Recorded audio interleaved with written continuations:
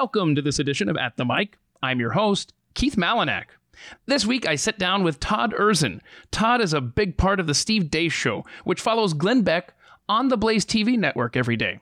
Our conversation about his life is next. First, Calvin Coolidge Month at American Pride Roasters Coffee is coming to a close. You're running out of time to save on that 3-pound box that they're offering at $5 off. It's the Silent Cow Blend, featuring that smooth and bold South American coffee mixture. My goodness, it is the perfect coffee. Right now, the 3-pound box is going for just $40. And so head over there to aprcoffee.com. Don't forget, type in promo code ATM, stands for At the Mic, ATM at checkout, and you'll get an additional 10% off of your purchase. Calvin Coolidge was a beloved American president. He helped slash the federal budget while drastically reducing taxes. Can you imagine an American president trying to do that today? Let aprcoffee.com save you money in Coolidge's honor right now. Get to aprcoffee.com, offer code ATM. Try that aromatic Coolidge blend today.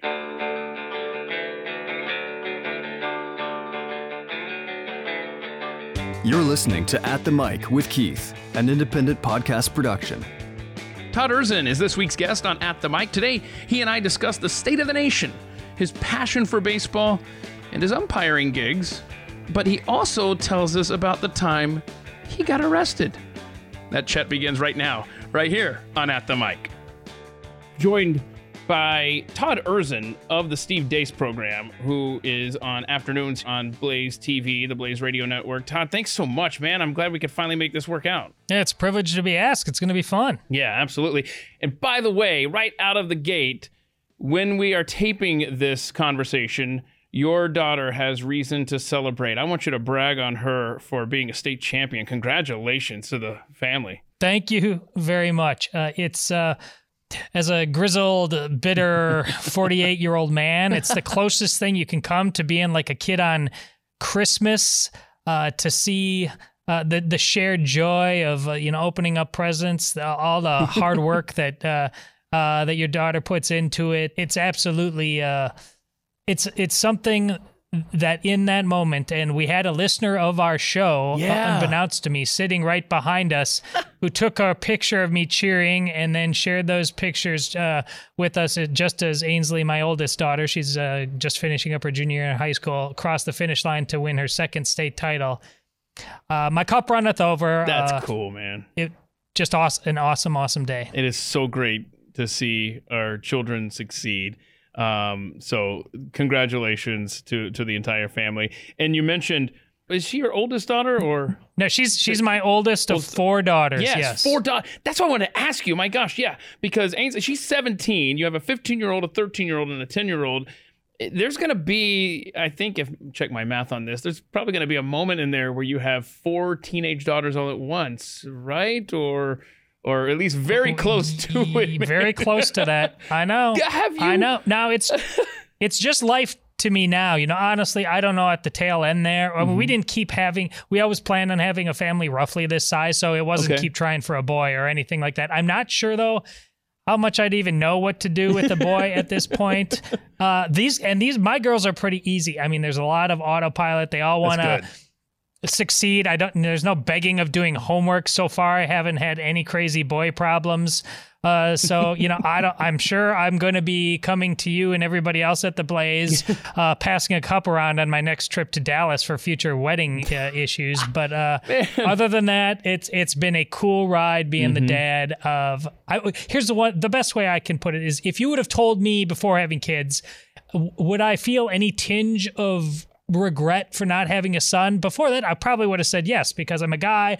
I grew up playing catch in the yard. I had a brother, stuff like. But there's never. I count it as a grace of God. I've never felt that once. It's great. Just a blessing to have the 4 girls I have. See, I mean, you can pass that cup around the Blaze, but I've got 2 teenage daughters myself, and a son in between. Oh, do you? Okay.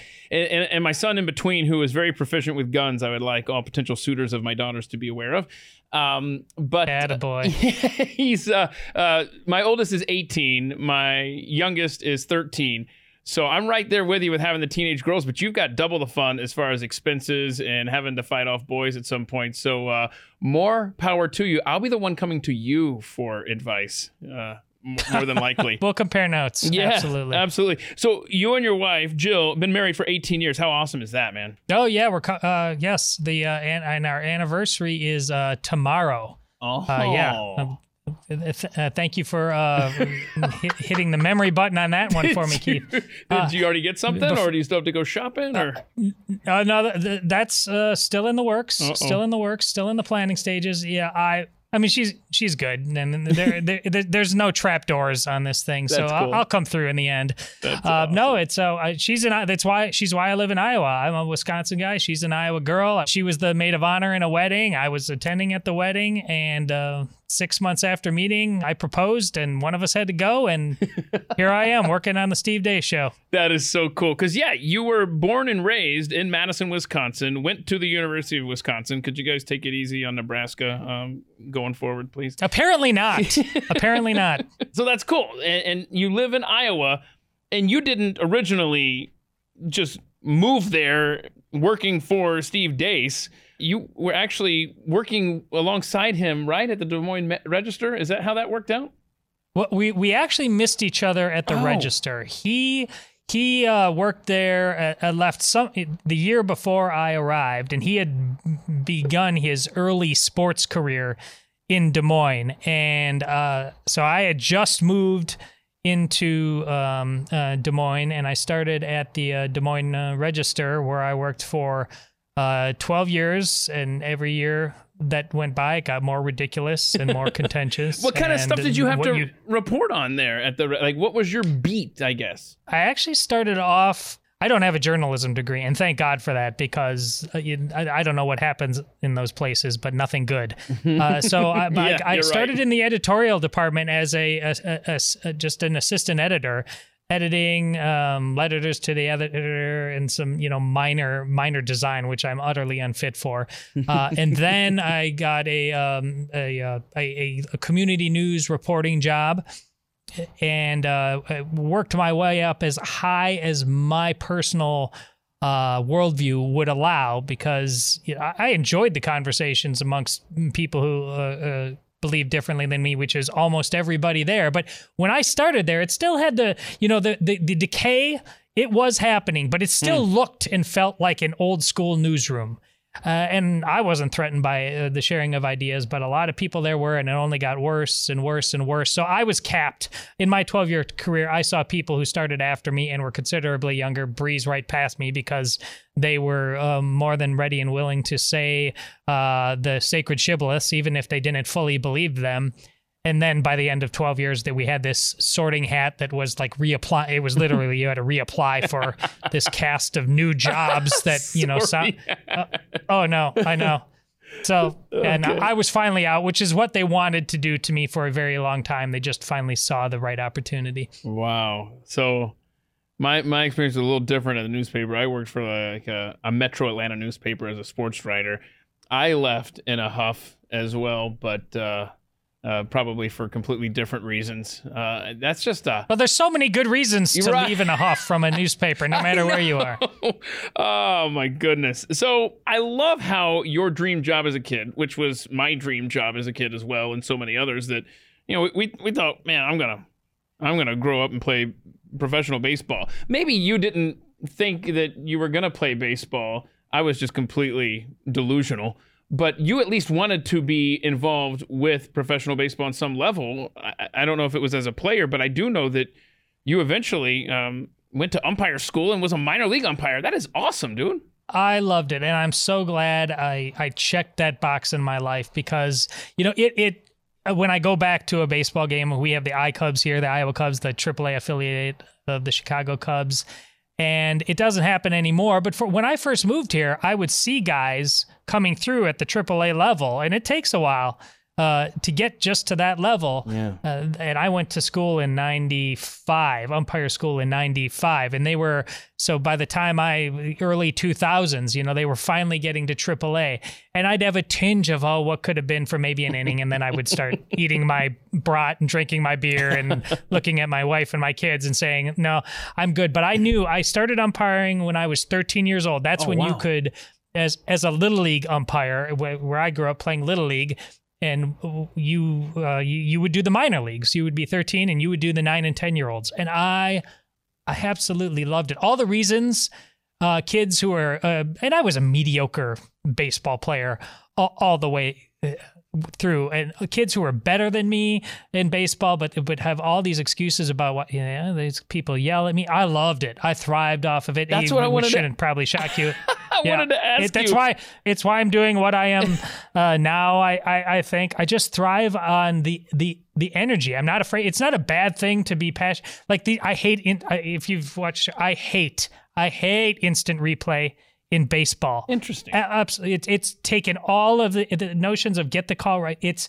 We've turned this into a robotic, emotionless bit of nonsense. If I was king for a day, I would take instant replay out of all sports, but particularly baseball. This notion of now walking out to the mound and never not arguing a point, just let's go to, and they still don't get it right. And super slow motion on a bang bang play has nothing to do with reality. The real game happens at the speed of life.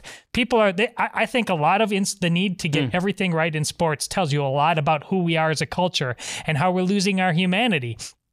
It's just instinctively wrong to me to need that call to be at first base, an eyelash of out or safe, and you can't live with the fact that it may have been right or wrong. No, we need to learn how we need to argue with each other, and it's okay. And then we go back, and then we start playing the game again. That's life. Right now, this whole cancel culture thing is our total inability to do that. And for whatever reason, God gave me this gift early on. I found it through umpiring, and now I do this through the outlet of media, where the real passion, the real stuff of life comes out, and I'm trying to raise kids who also 4 daughters who understand that they aren't afraid of the stage. They want to go out and remember George Washington when he was a young general in the French of Indian War, and the first time he been shot at, and of course he didn't get shot. He may have had a different quote, but he came away not limping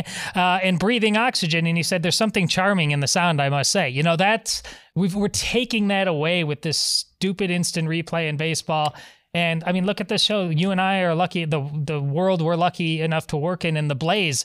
We come here and people see we're passionate. We argue, but we're having fun. This is good stuff. We're not the bitter shrews at CNN or MSNBC. We enjoy the stuff of life. And I found enjoying the stuff of life in baseball, having that other seat. I knew I would never be able to enjoy that long as a player, and I just found another avenue of doing it. Yeah, well, see, I'm surprised that was your take on instant replay, because you read my mind. That was going to be my question, because as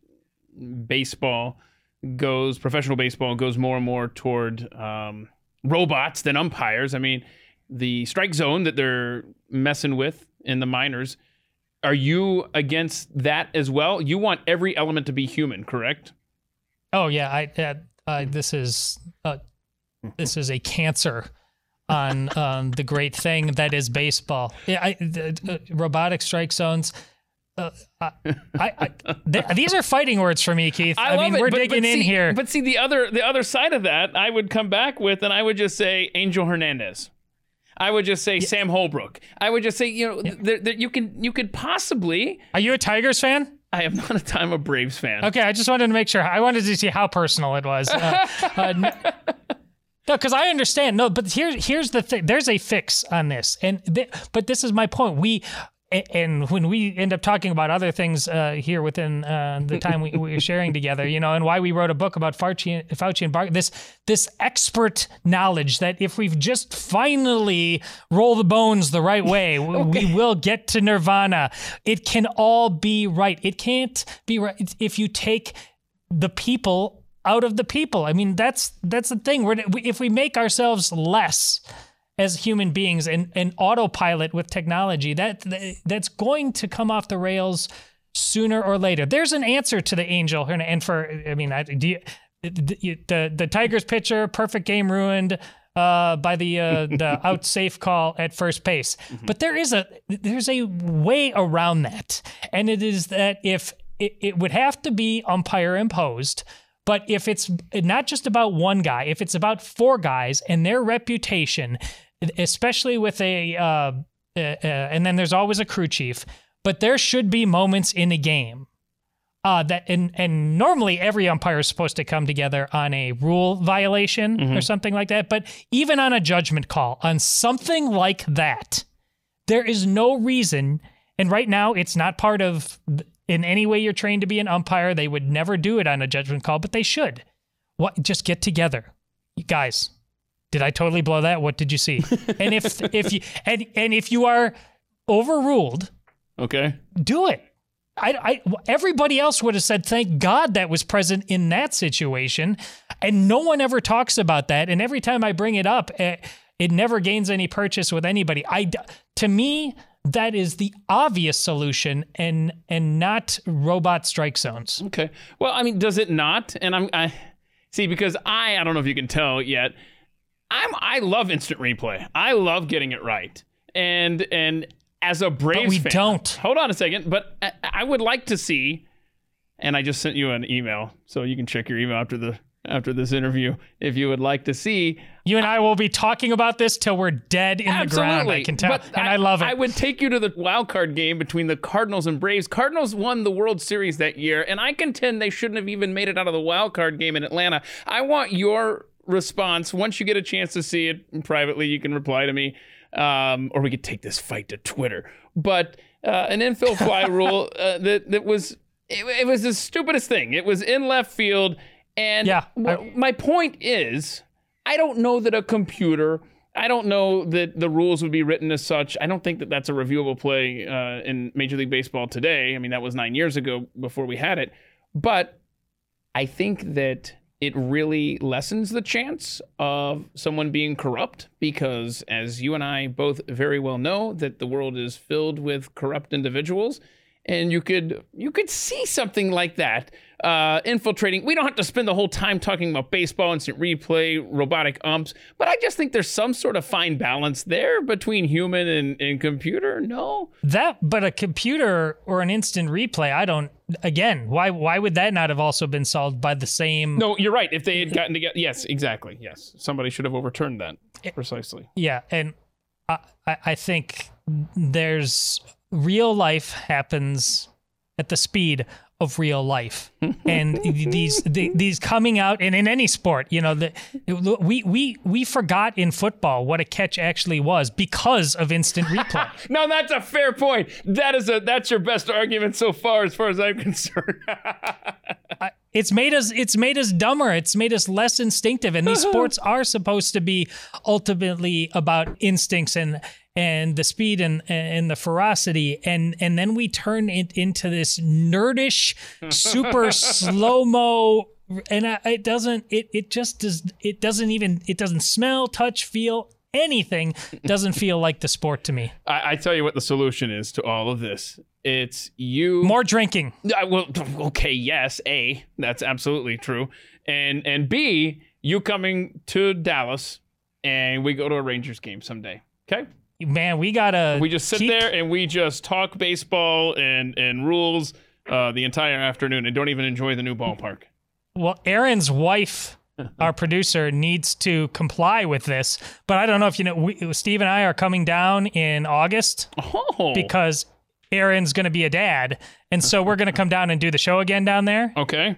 So, but we don't know exactly when because it depends on when the baby was born. So hopefully the Rangers schedule and that all falls together. I was just about to say, you're absolutely right. She needs to have a talk with that kid right now. And it needs to be around when there are afternoon games. Focus, Bella. Focus. I'm looking at the schedule right now, as a matter of fact. Okay. So, We've got so much ground to cover.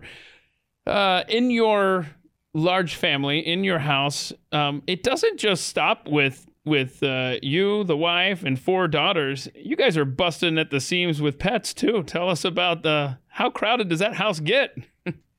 Yeah, three dogs. I do have a dude dog now. Oh. Yes. So there's one, and I have a dude guinea pig. My youngest, we had our oldest dog, Olive. She's probably going on 9 years old now.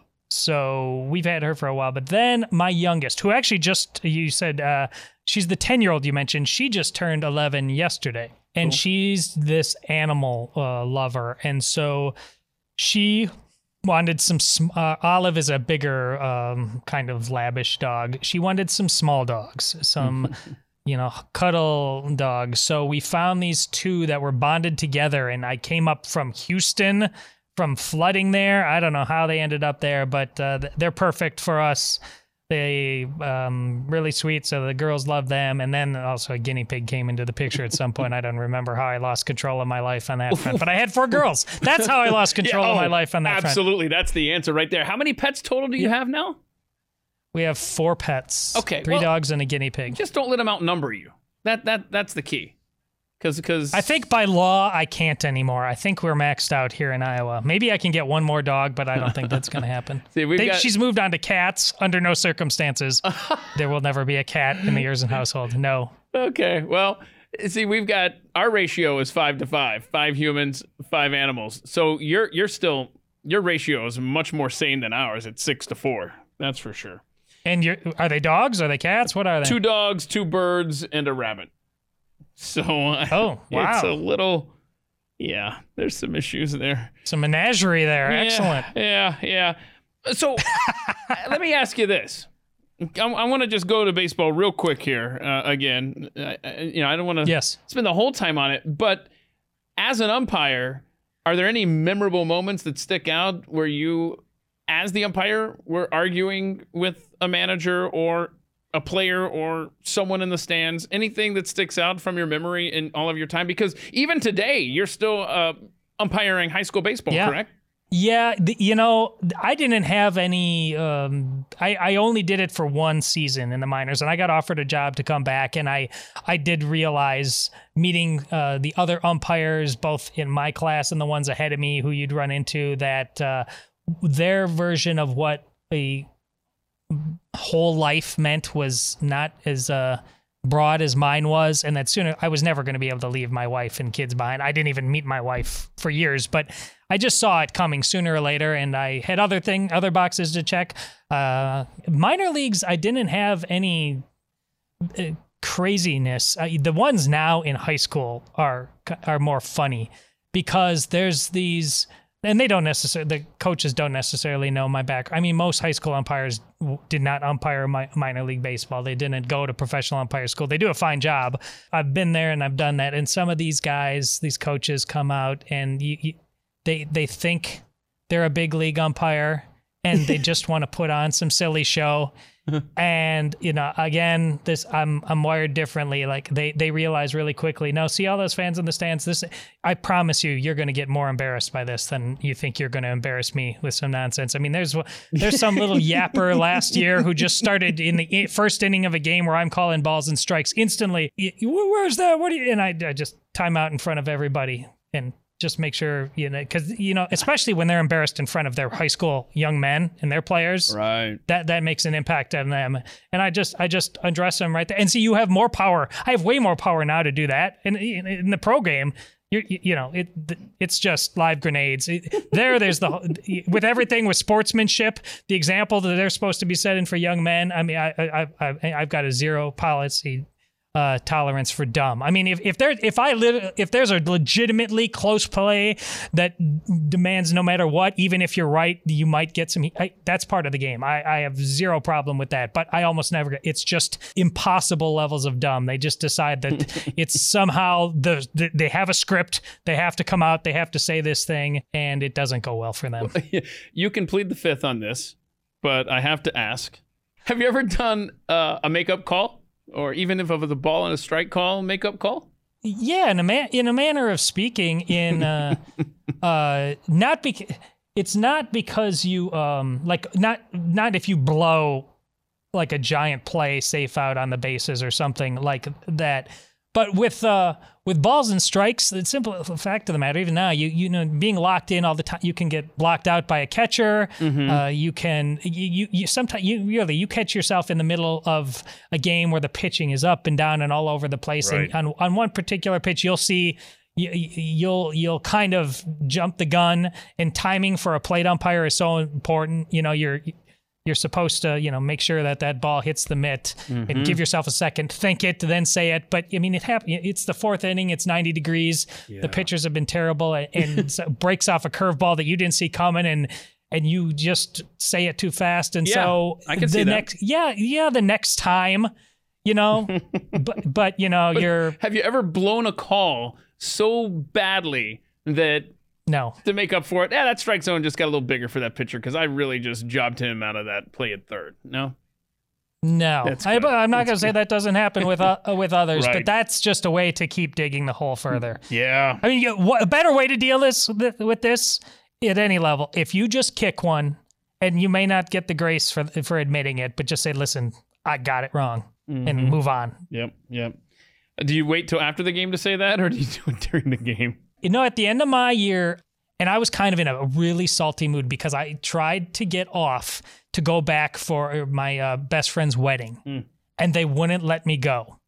So, I'm just umpiring the whatever teams I'm umpiring. Yeah. It was the Blue Jays. It was the Blue Jays, the minor league Blue Jays, and I was, and he came out and argued something. It wouldn't have been a big deal. I actually, because I was in a bad mood, made it a bad deal. And I didn't have to kick him out or anything, but we just got into it. But I didn't say it. So then I let the season come to an end. And the last time I had the Blue Jays again, and it was after the game, because I didn't want it to be about any quid pro quo or anything. I just wanted to let him know after the season. I said, you remember that? Because he never treated me badly the rest of I needed to tell you now that it was done. That, I didn't bring my best self to the game that day. I made that situation. And he was just like a dude. He just said, man, I really appreciate you saying something like that. Cool, that's really nice. That is cool. Very cool. So you're a music fan. You like pretty much every genre. Because, I mean, I'm a casual music fan. Well, I love music, but I'm not in any way geeked out. The answer. I love the answer you gave in the email. Yeah, I'm a 70s through 90s generalist. Generalist, that's a great way to say, yeah, I love lots of music. But I like that the last song that you played on repeat was Sound of Silence by Disturbed, which is absolutely one of the greatest covers of all time. And it got me to thinking, and I don't want to put you on the spot here, because I doodled some notes here off in the column here, of just great covers that are up there, like that Sound of Silence cover by Disturbed, because they almost own that song now, really, if you ask me. But I got to thinking, I don't know how that happened. I still remember where I was, who I was with, when I heard that. I'm driving in the car, taking my oldest daughter, the one who just won track, and so this is, I don't know, when did that come out, man? Has it been out for 3 years, 4 years? It's been a while. I'm driving in the car, and they announce it on the radio, and I'm like, I hadn't heard of Disturbed. I'm not into that. I'm an old man now. I'm not into that scene, and I was just like, this is going to be the dumbest cover I've ever heard in my life. It's not only Simon and Garfunkel, but it's like Simon and arguably their greatest work. I don't even think that's what's so wild, man. I think of Disturbed now when I hear that title. Well, that's what I'm saying. Yeah. I remember, and so I'm saying this, and my daughter's hearing me this, and it's happening, and I'm like really fast, like, oh my, and she's like, what? Because she doesn't even know Simon and Garfunkel, really. I said, Ainsley, that's one of the most profound musical experiences I've ever had, to totally get to the core of that song in an utterly different genre, like just an angry way, not a folksy way, yet beautiful. I love it. I'll never stop being moved by remembering the first time I heard that song. Yeah, and see, the thing about covers is, man, it takes guts to take a song that everybody knows and make it your own, but boy, they sure did it. I think other great covers, and maybe I'll make another. By the way, I keep sending you emails during this conversation, just so you know. I've sent you the Rangers schedule. I got to turn my computer back on. I wasn't sure if we were going to be on video, so I turned it off, but I'm turning it on now. No, I sent you the Rangers schedule for August, and I sent you the Braves Cardinals wild card, and now I think I'm going to also send you a list of cover songs to check out, since I scratched them here on my notes there. Jeff Buckley owns Hallelujah now, okay, instead of Leonard Cohen. Have you ever heard of a band called Knox Hamilton? They covered a song by the Association, Never My Love. I mean, these are just songs that these second artists took and just ran with it. And so anyway, I think Disturbed is a great song to have as a song on repeat for sure. Did you get your computer fired up there? I'm working on it, but now you're proving, because I haven't heard of any of the songs you're talking of other than Leonard Cohen. You're proving why I'm a music generalist. I don't go very deep on this. Okay, very good. Man, my stupid headphones, it's just dropping in and out. So I just remembered that I've got a roll of duct tape right here. And that's going to get her done. That's going to get her done. There we go. Oh, yeah. There it is. One more just for good measure. Here we go. Okay, I'm good now. We'll get back to our visit with Todd Erzin momentarily, but did you know that marijuana was outlawed way back in 1937 in the United States? And the history around its banning in this country is eye-opening. The name marijuana itself was part of a campaign to turn U.S. citizens against cannabis. Well, CBD can get you well without getting you high. And feeling well is what people like Dennis find when they use Dr. Monroe's pain cream. See, there's a gentleman by the name of Dennis. Dennis was a jock. He loved playing sports. He played baseball in college. He enjoyed playing ball with his sons later as a dad, but oftentimes afterward his shoulder would ache for hours. And after trying Dr. Monroe's pain cream, the pain was gone within 15 minutes. Now he continues to enjoy playing with his sons and looks forward to many more years ahead of being pain-free. I hope you'll head over to drmonroescbd.com, give it a risk-free try, get your money back if it doesn't do wonders for you. And right now, 20% of your purchase price goes to help abused children through the Child Help Organization. Do good for children while improving your own quality of life. Head over to drmonroescbd.com. That's drmonroescbd.com. I want to talk to you about the latest book that you and Steve wrote. Tell us all about it and why people need to read this. Why this may be the most important book that they read in the year 2021. I've had this conversation over and over again in doing, I don't know, at least 24 radio hits in the last month and a half promoting the book. And it was refreshing. I did not expect that there wasn't an exception. Everybody was right there with us. And these are obviously, conservative talk shows but in red states and blue states. But I expected more to be like kind of halfway there. And they didn't know all the details of the book, but even in attitude, just like still a little gun shy to think how much this whole thing was nonsense at level after level after level, even though I know it was hard to believe out of the gate at the very beginning.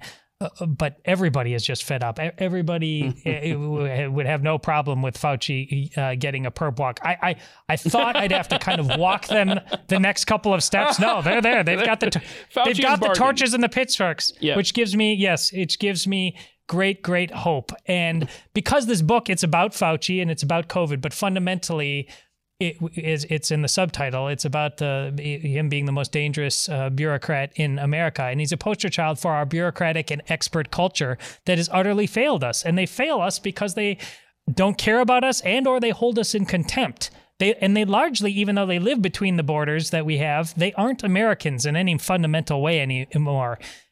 So this really is about taking our country back, because the prayer that I can't wait to get back to normal. I want to go to you in the Rangers game and have it be full and all of that. I absolutely want that. But normal as it was sucked. in many ways because it got us here. We've become soft, fat, lazy, and we don't want to do the hard work of we, the people, anymore. And there's no way around that.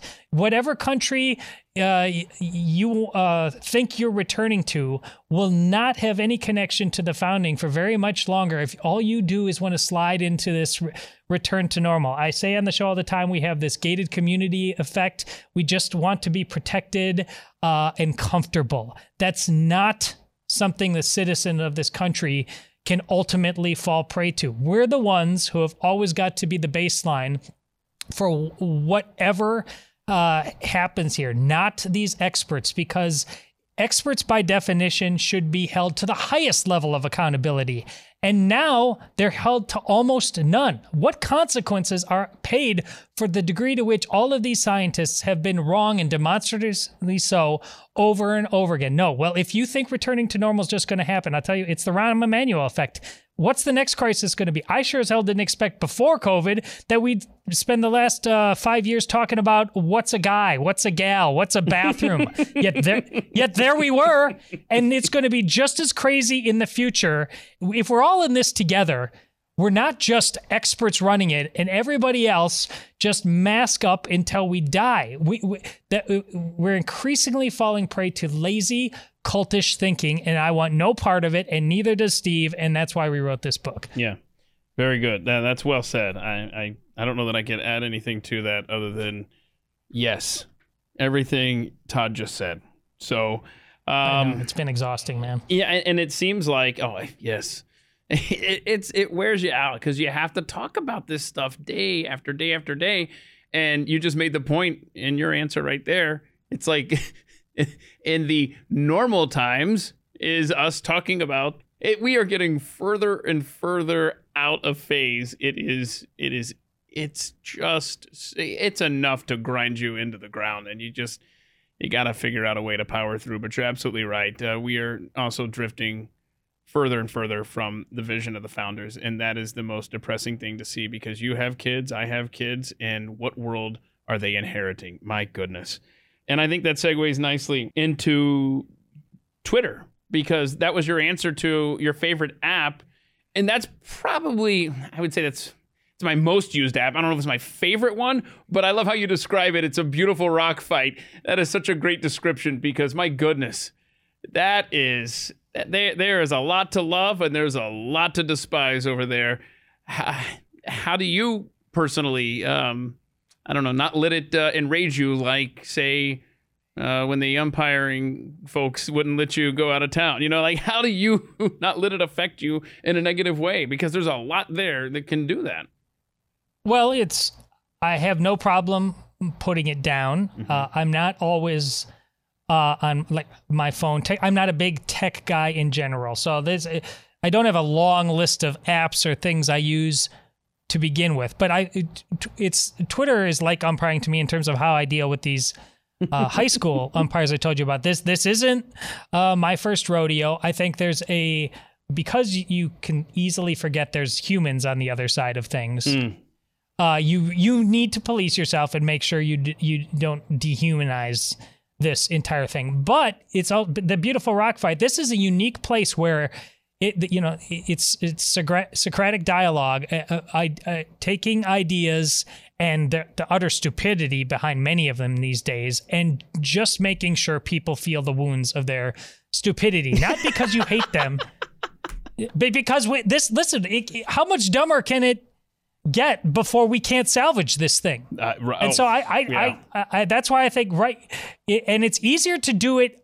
Really, I mean, really, if you have to do this in person to people, and increasingly those moments do need to be taken, that it's a level of embarrassing that you understand is needed and on some level, but you feel bad too, because I mean, you raise kids, mm-hmm. I raise kids, and I've got easy, my daughters have been easy, but there's, and it's all relative, but there are woodshed moments where you say, you in their innocence and their youth, but where they did this and say, oh, no. You don't ever mistake this for a choice you have in your life. That's not how this works. Now, elevate times a million to adults who say and do the ridiculous things they do. And now, again, if wouldn't you rather do this on Twitter than what we're seeing now? I mean, there are subsections of Hamas taking over the streets of New York right now and stoning Jews. I'm not being hyperbolic. That's actually happening. So I have no problem taking care of this on Twitter as an alternative to that. These ideas need to be put in and it's right. And right now, make them deplatform all of this. What it comes to, make these people make the public at large who keep thinking that there can be some return to normal. No, who are the good guys? Who are the bad guys? Who are the ones who are the real tyrants? And I find generally, I've got a lot done, and even at a local level, using Twitter. If it went away, thinking of how I would have drawn attention to attentions I've done in local school district issues, Twitter has been as useful a weapon as I've had to shine a spotlight on people that like to only do things behind the scenes. And they get away from it for a very long time, especially in education, because people are drunk on the notion it's for the children. We all come to this with good intentions. Well, if you still believe this now, after watching the last year and what the teachers usually say, hey, in my particular case, I've had some instances, but my kids have been in school this entire year. My school district has done a great job. And I've chosen my school district because it's kind of semi-rural exurb of Des Moines. I knew that's why, but in inner city Des Moines, in wealthy suburb, big school Des Moines, the teachers' unions absolutely shut those things down. Twitter's a useful tool to make sure that they don't get away with that. Yeah, absolutely it is. So true. Favorite food are wings, but we need to break this down a little bit here. Because I love the boneless wings. Am I a freak? Because whenever I go... That's not a chicken wing. See, but when I go you shouldn't be ashamed or anything. I'm not. I just feel so alone and on this island when I go and I get boneless wings, and I love the dry rubs at the BW3. You got the salt and vinegar and the lemon pepper. Oh yeah. But I feel like I'm the only person that orders boneless wings. There's just too much going on with I'm a messy enough eater as it is. I don't need help from actual chicken wings. You know what I'm saying? But I know I'm weird. It's just it's caveman mode, you know. There needs to be bone in there, you know. There needs to be the sign of the kill. But there's nothing wrong with a delicious, you know. You're basically eating an upgrade of chicken nuggets, and as long as you're fine with that, I'm cool. I'd eat with you and share a beer. I'd have you at my table eating boneless chicken wings. What is your favorite beer, by the way? Because you list that as something that cheers you up. I love that answer. Amen. I'm not a beer snob. And those who are drive me. I love craft beer. I love IPAs. I also am a old man who can only have so many of those, and not, you know, and then be functional in the morning. Yet, you know, you can buy a 6-pack of Bud Light Lime and get through all of those and be just fine in the morning. Yeah. So, you know, it's just, and is there any at a ball game? Listen, I know there's all kinds of craft beers, but the simple fact of the matter is just a good solid ball game dog, nachos with jalapenos, and a big huge Miller Lite. That's worth the stuff that makes life worth living. You're right, and Bud Light Lime is completely underrated. So that's an excellent choice. I will say agreed. that they. I've lived in Texas now for the last decade. But Shiner Beer, is that up in your neck of the woods as well, or is that just a Texas thing? Because they make some great seasonal flavors. Like the one that I love is the Strawberry Blonde, and you know that's only every now. I mean that early part of the year there, but I mean I'm a Blue Moon guy. You know, I don't need the fancy beers. I appreciate them, and the people that can create them in their basements or what have you. I think that's an incredible talent that I wish I had. But yeah, I mean, as long as it and plus after you get a couple 3 in, then they're just maintainer beers. Then it's like it doesn't matter what the flavor is at that point, right? So correct. Yeah, I'm not. Have you had any of these sours? Yes. I'm trying to think of which. It's been a while, but I know what I love. I love the Salty Lady. That's a good one. I don't know if you're familiar. It might be local. I think that's local. I am not. There's a lot of local stuff Here's my problem with I just want, when I go to get a beer, I just want it to do what I want it to do. And I'm not in the mode of needing to experiment. Right. So I kind of want to have a sour, but then when I actually go to have the beer, I'm not in the mood to. Let's just go with what I know. Somebody brought a pickled beer and put it in the fridge. And in fact, Rob Chickering, early episode here of At the Mic, he brought a beer and put my name on it here at the Blaze, and it was a pickled beer or something. That was the nastiest thing. I mean, I didn't even take a full sip because I knew trouble was waiting for me. That thing is nasty. I don't need to get that creative with my brews, okay? Yeah. Well, it sounds like I said. It sounds like at a Rangers game, you and I will pretty much end up in the same frame of mind. A Bud Light will do just fine. We'll just argue about balls and strikes and the role of umpires in the future of baseball. So, that's happening. I can't wait. If you could go back in history, I love this answer. Who would you like to meet? And you said the founders. Is there anyone specific from that incredible generation of thinkers that created this country? Anyone in particular you wish you could go and talk to and, have a beer with at a Rangers game? It's less about them, any one of them, but them in tandem together. Because it's unavoidable that these men would be romanticized. I just want to see how close we got. Right. And we've read their diaries. It's not their thought and what they think. It's but the genuine. Because you must have seen the John Adams miniseries. Yes, it was that great. Was based on with Paul Giamatti. Giamatti. Is it? I mean, I thought it was brilliant, but I think they got really close to what all of us think their attitudes and their vibes were. Yep. But that's what like George Washington. Look at these men of supreme confidence, bordering on arrogance in many respects. The thing that got Adams could be a dandy.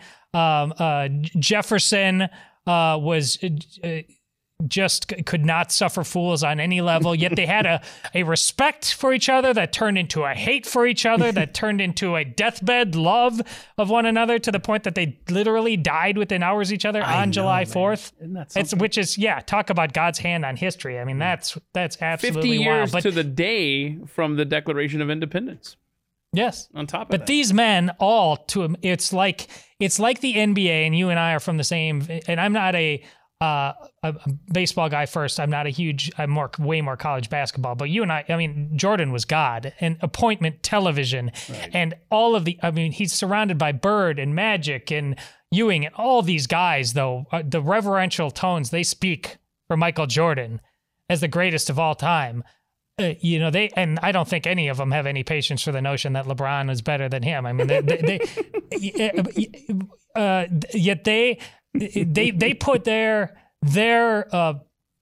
supreme confidence aside and anoint Jordan. It's these guys, the founding fathers, seem to be like that with George Washington. So I think, to come back full circle, what level of gravity just oozed off of that man, the degree of respect that he seemed to garner from every walk of life.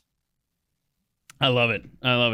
It sure would be nice to go back and even just for 5 minutes, just as an observer at the Continental Congress. It seems a cliched answer for guys like you and I in our work, but I can't get past it. I don't have anything original beyond those guys because I think it's a perfectly excellent answer. Good. Yeah. So I want to go back to your reporter days and tell us about how you got arrested in 2008. That sounds fun. Oh yeah. It was a blast, man. So, like I said, they weren't real fans of me, anyways. But in 2008, we had the second round of flooding in 15 years that really inundated parts of the city, and so I was doing community news. I had for 3 or 4 days been down with the Corps of Engineers and the National Guard filling sandbags to fill up the levee, or building the levee with the sandbags. I was interviewing all the volunteers who were filling it up the sandbags the homes. I was down in this neighborhood where the people interviewing, they were getting out of their house as quick as they could, trying to get as many belongings to high ground. Because it's weird with a flood, the tornado can surprise you. The hurricane, you usually have some time. And you can see the weather getting worse. This flood thing, I mean, all the rain happens days, if not weeks in advance, and it's just coming downstream through the watershed. And the experts in here, very useful, have picked the day and the time where they think it's likely to crest, and then it either happens or it doesn't. So you're racing against time. There's definitely this tension, but like the damage in terms of the water, it's all been done. You're under blue skies, and there may be no more rain in the forecast, but it's coming nonetheless. So it's weird, and so you're down, and the water is the ground is so saturated. It's a blue sky. It's not raining at all, but water is coming out of the seams in the pavement like geysers. And I'm not just talking about like they're as high as a man. The water is just shooting out of the ground in several places. That's how saturated it was. So I've been doing that for days. And then finally, they got the announcement the water was not going to go over the levee. They were just going to make it. So went to bed that night thinking it's fine. I get a call at 3 a.m. in the morning. The levee burst. And water came rushing through, flooded out this neighborhood, the one I was talking to you about, a high school downtown. And and at the time, I'm still in pretty good shape. I used to run marathons and triathlons. And so they said, wake up, grab your camera. And I was told, run down the broken levee and get a shot of it as the sun rises, which I did. Now, had I been caught by police then, I would have had way more cause, and still none, but to be possibly arrested and in danger in any way, shape, or form than I ever was when I was finally arrested. So hours pass. I'm just walking around the flooded businesses, homes, getting or nearby, getting as close as I can, seeing who's down there. There's people down there. There's but like I said, this is the damage. Even now that the levee is broke, it's done. The water's there. Now you have to wait for it to go away. And so I happened to walk down a corner and walk upon a corner I'd walked past many times before, but this time they did a makeshift police station just to kind of everybody collect here, see what we got to do. Mm-hmm. And I didn't know they were there. And so they said, no, you got to leave. And so that's fine. I left. At least an hour later, came back to the same area. Like I said, the cops are all gone. There's a bunch of people watching in the exact same area. The water is at least 100 yards away from us. And I'm walking around interviewing people. And the same cop who told me to get out of there saw me. And he's in his car. And instantly he guns it. And just drives up onto me like I'm literally holding somebody at gunpoint, and gets out and says, I told you not to be here. I said, well, you told me not to be there when you wanted to have your little powwow. I said, now I said, I'm surrounded by people. He said, no, I told you not to. I said, you can't tell me not to be here. And he said, oh, yes, I can. I said, oh, no, you cannot. And he said, fine, you're under arrest. Wow. And yeah. And so I was handcuffed and put in the back of the police car, and in front of everyone. In front of everybody. I mean, it was so absurd. Ultimately, I was charged with trespassing, interference with official acts, resisting arrest, and assaulting a police officer. And they did all this because I'm arguing with them as I'm being led to the car. I cussed once, but I was not yelling and screaming, but I was arguing with them, just telling you, I can't believe you guys think this is going anywhere for you. And they probably found that embarrassing because like everything we've talked about with umpiring and all that, like, I guess I'm just supposed to shut up. Well, that's not going to happen. So in the back of the police car, while I'm cuffed, the police officer, not that initially told me to leave or drive or drove up on me, but his assistant he put his hands around my throat and started choking me. Whoa. And telling me to shut the blank up. And he choked me so hard, I remember I was fading to black. I mean, He was a pretty big, strong guy. Yeah, I felt myself losing consciousness, but I ultimately didn't. And so then we get to the police station, and they take me out of the car, and I don't know if they got the call there, but there was a bunch of police just standing out there waiting to see what was going to happen. And so all right there, I instantly start I'm surrounded by like 20 cops. I tell every single one of them what happened. And the other two who arrested me and who did this to me, he never shuts up. He never shuts up. I said, no, everybody. I wanted them to see how consistent my story was over and over again. And it ultimately, so it goes to trial. They charged me with those things because they were trying to cover up what they did. I was only found guilty of the interference with official acts, which is, if you know, it's kind of, I mean, I've gathered police reports for a long career. It's like it's the catch-all to get you of something, right? No matter what. And ultimately, I mean, I don't even know what their rhyme or reasoning for finding me guilty of that was. But I mean, I there's not a thing I regret. There's not a thing I'd change. I didn't do any of the things the cops charged me of. So I've got this unique position on this show where I am in no way anti-police. They've got an incredibly tough job. I also, if you're a conservative, you have to understand that you can't be government must be accountable to the people, and then say the branch of government that actually has the guns get to do whatever they want to, because that doesn't work. That's not a conservative position. Thank you. I would just say you got street cred, man. Yeah, I guess so. So yeah, it's interesting. People are fascinated to hear that. Some people I've had some Twitter conversations especially early on in this year, where cops were arresting moms on playgrounds for COVID.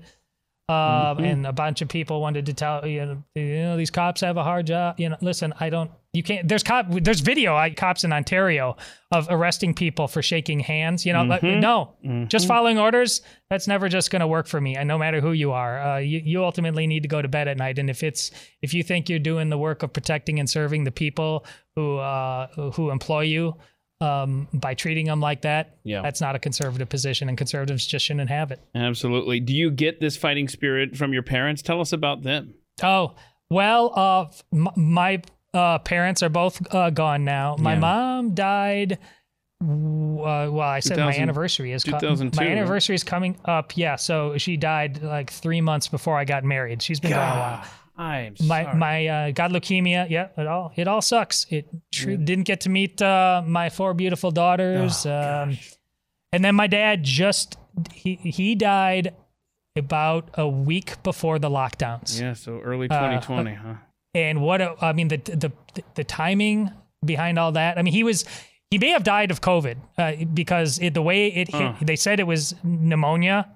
And he was in bad health. He was 70 years old, but he's the kind of guy with comorbidities that would be laid out by COVID or pneumonia, or his kidneys were starting to fail, and this really got that going. And he really made his peace. They said dialysis, and you're going to be living in a home. You're not going to be able to do this on your own, and we can't guarantee how much time you have left. And he's where I get my fire from, but his life from the time my mom died was very, very hard. He never was recovered. I mean, it broke him in many ways. My mom was the closest thing to a saint I've ever met. My dad is in no way was a saint, and he knew to the core what he had lost, and he was never just the same functioning human being. But I was so proud of him, as my brother and sister were in the end. He really looked that thing in the eye and said, I'm not afraid. I want to go out with you guys, proud of me. And we were, and to know that if the people in the hospital, and this is a veterans hospital, he served in the Navy, in the junior intelligence kind of officer thing. But you walk into that and there's physically broken people and who are alone. And the nurses kept saying how inspiring it was for them because family, friends coming in. It was beautiful. And we were there. And if this had happened a week and a half later, he would have been alone. God. Because so I'm absolutely grateful of the timing for it. It would have been brutal beyond words had it happened. It was going to happen sooner or later. So there was a lot of grace that my brother, my sister, and I were lucky enough to witness and take with us for the rest of our lives. You hope to visit Jerusalem someday and attend the Olympics. Jerusalem, wow. I mean, that seems like it just got a lot further away. And again, like the Founding Fathers, this seems like I just want to walk on that earth. I want to go down the Via Dolorosa. I want to be in the space and time of the greatest ghosts of the past. I'm being a hopeless romantic now, but I can't not be. And the Olympics for me is just like the World Cup. I get mocked a lot on the show for believing. Hold on, is it winter or summer you would prefer to attend, or both?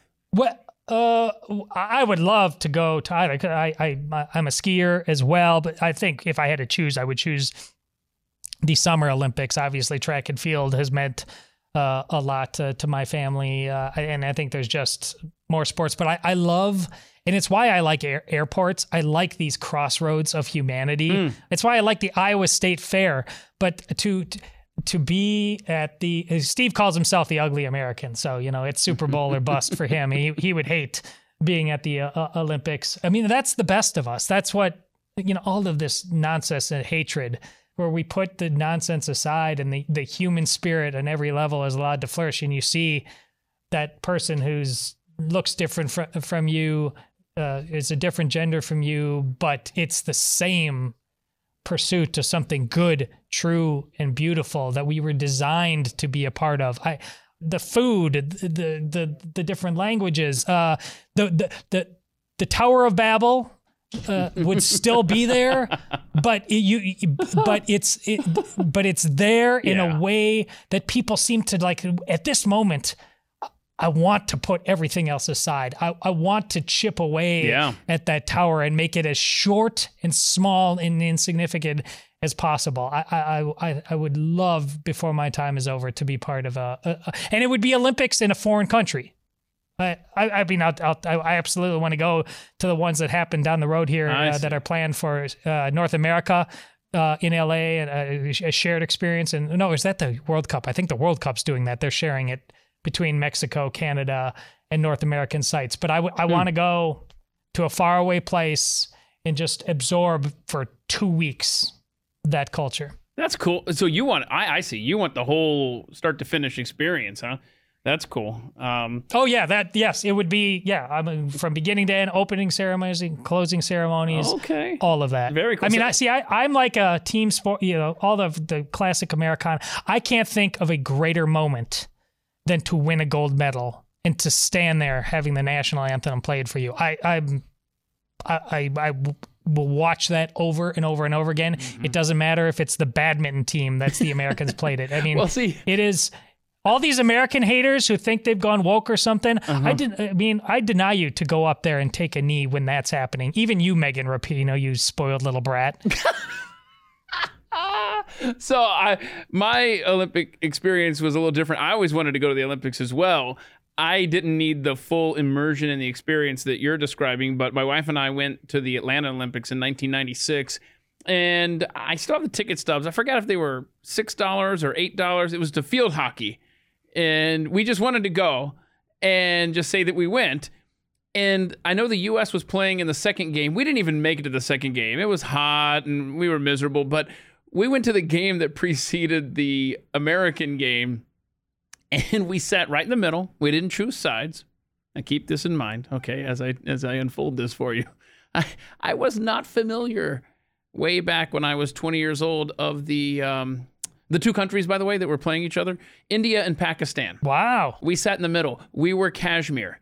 And the yelling back and forth between those two sets of fans, we were like, what? They're going to fight right here, and we're going to be right in the middle of it. And in hindsight, it was the perfect description of what Kashmir is to India and Pakistan. By the way, to make matters worse, the game ended in a 0-0 tie. I do remember that. Wow.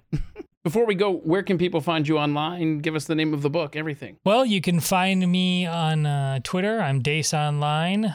That's pretty much it. I don't I keep Facebook mostly personal.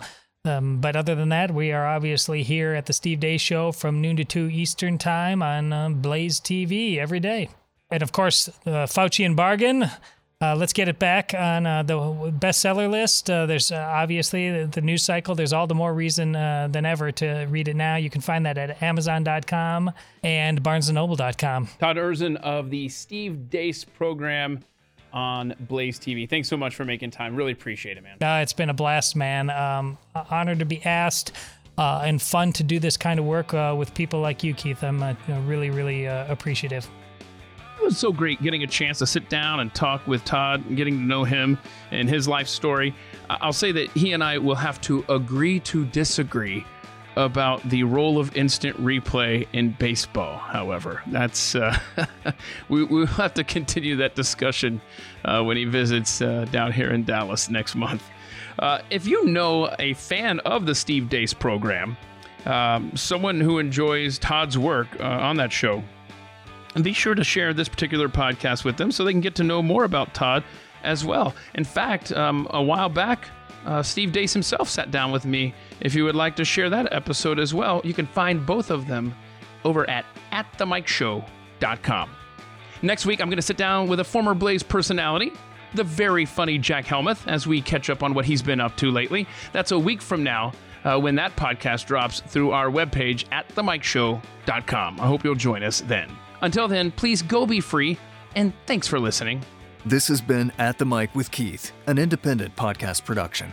Head to atthemikeshow.com for archived episodes, sponsor information, and ways to connect.